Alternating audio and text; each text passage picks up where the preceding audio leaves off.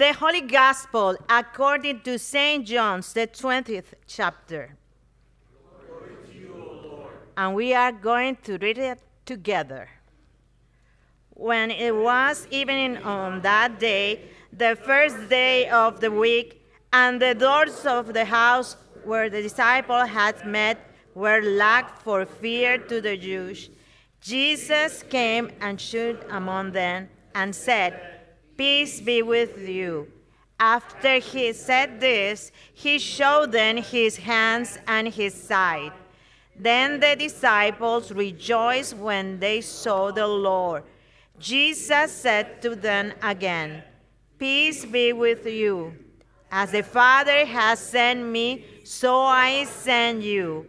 When he had said this, he breathed on them and said to them, "Receive the Holy Spirit. If you forgive the sins of any, they are forgiven them. If you retain the sins of any, they are retained." But Thomas, who was called the twin, one of the 12, was not with them when Jesus came. So the other disciples told him, "We have seen the Lord." But he said to them, "Unless I see the mark of the nails in his hands, and put my finger in the mark of the nails, and my hand in his side, I will not believe." A week later, his disciples were again in the house, and Thomas was with them. Although the doors were shut, Jesus came and stood among them, said, "Peace be with you." Then he said to Thomas, "Put your finger here and see my hands. Reach out your hands and put it in my side. Do not doubt, but believe." Thomas answered him, "My Lord and my God."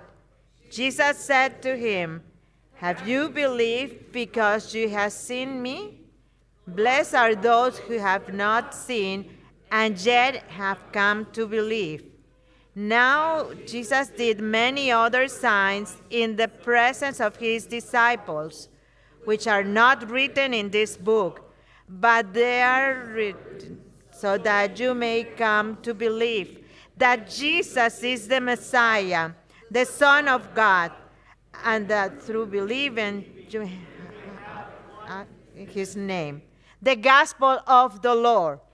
Praise to you, O Christ. You may be seated. Thank you. You are good readers. It's been 1 week since Easter.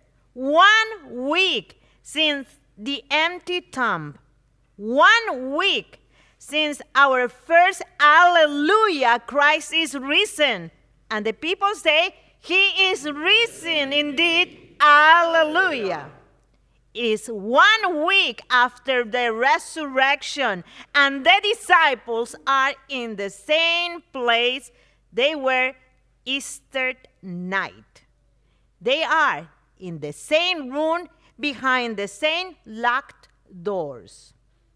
Today's Gospel begins by saying, "When it was evening on that day, the first day of the week, and the doors of the house where the disciples had met were locked for fear of the Jews." Poor disciples. Everything has happened too fast for them. One moment the crowd is welcoming Jesus, saying, "Hosanna, blessed is who comes in the name of the Lord." And then just a few days later, he is arrested, put on trial, and crucified on a cross. Now, they are living in fear of the knock of the door, thinking that maybe they will be the next to die. The world was crazy at that moment. But our world, ours, is a world that is concerned and afraid.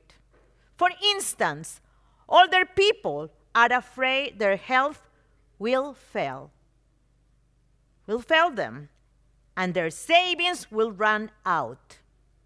Younger people are afraid they won't have any savings for old age, and they could care less about health. Some fear the future, and others dread the past.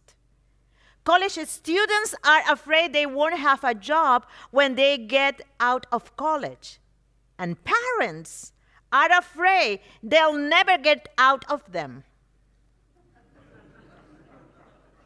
Yeah, it's a reality now. And all of us live in an age of violence and constant threat of possible wars, including nuclear threats from some presidents of the world. And we'll know that because we watch the news.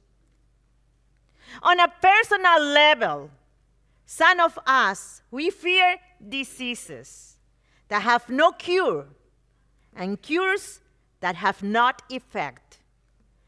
There are those who fear the new and others who dread the old.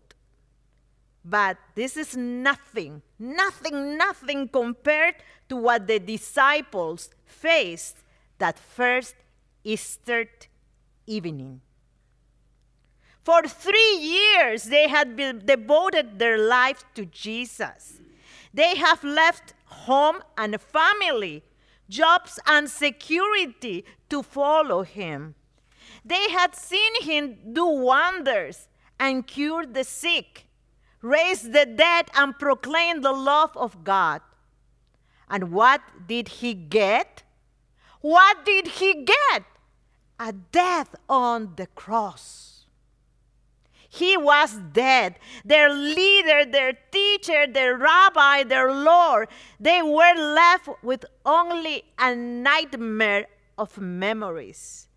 A Passover meal that had begun a nightmare with the revelation that one of their own would betray him.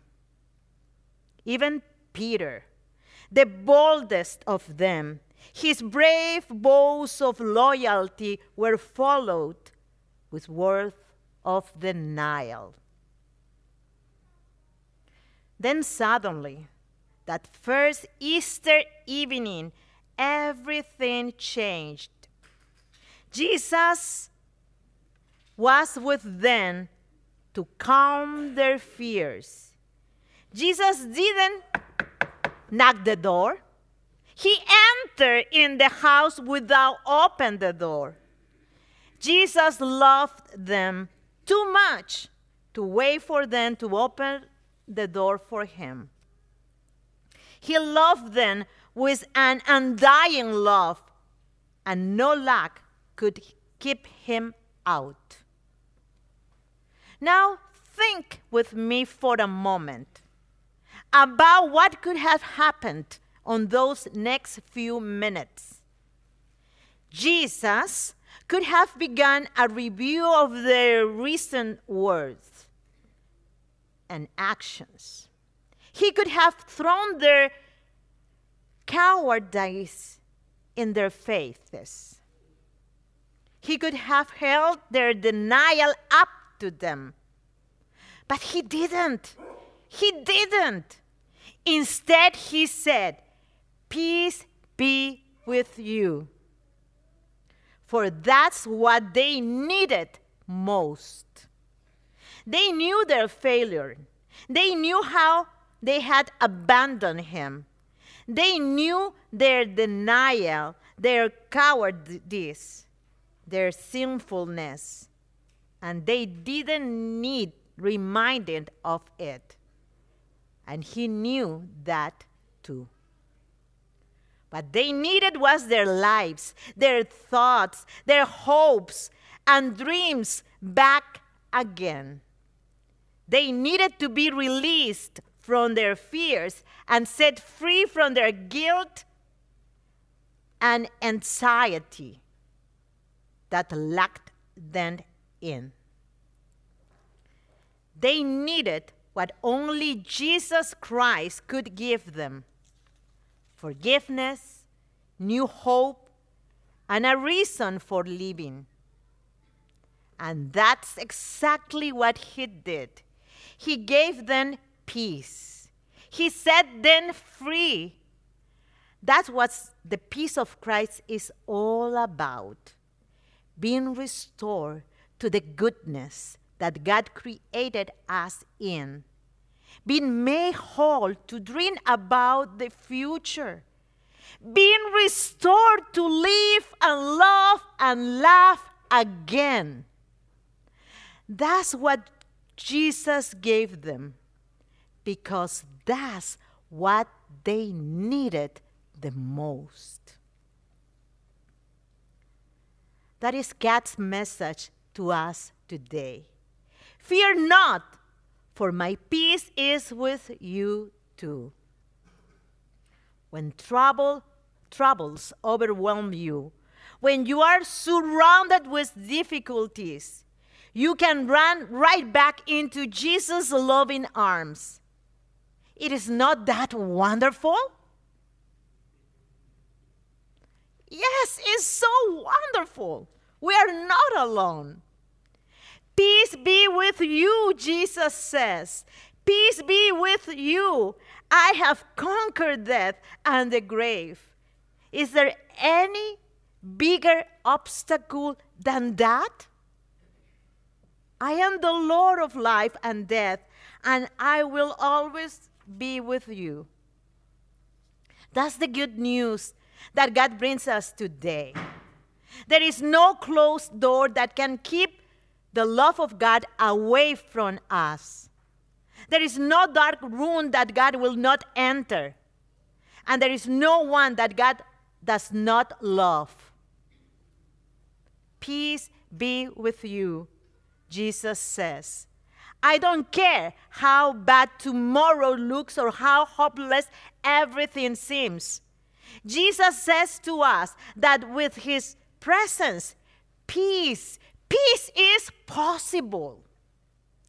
There is hope for all of us. There is help when we feel like giving up. There is courage when we are tempted to hide. For there is one who can enter any room. There is one who can overcome any problem. There is one who can bring peace to every anxious heart. In fact, today he holds out his hands to us and shows us his side and says, peace be with you.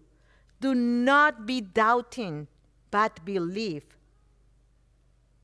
And the people of God say, Amen. And the people of God say, Amen. Let us pray. Jesus, when we are stressed, help us to accept your invitation to come and receive the rest we need. Help us to willingly release our fear, our worries, our agenda, and our to-do list. Ease the tension and replenish our body. Silence the voices of doubt and speak your words of truth. Remove the heaviness of our day and fill us with your peace, joy, and love. Fill us until the overwhelm is consumed by your grace, and our lives reflect the beauty of resting in you. Amen. Let us stand, if you are able, to sing together the hymn of the day.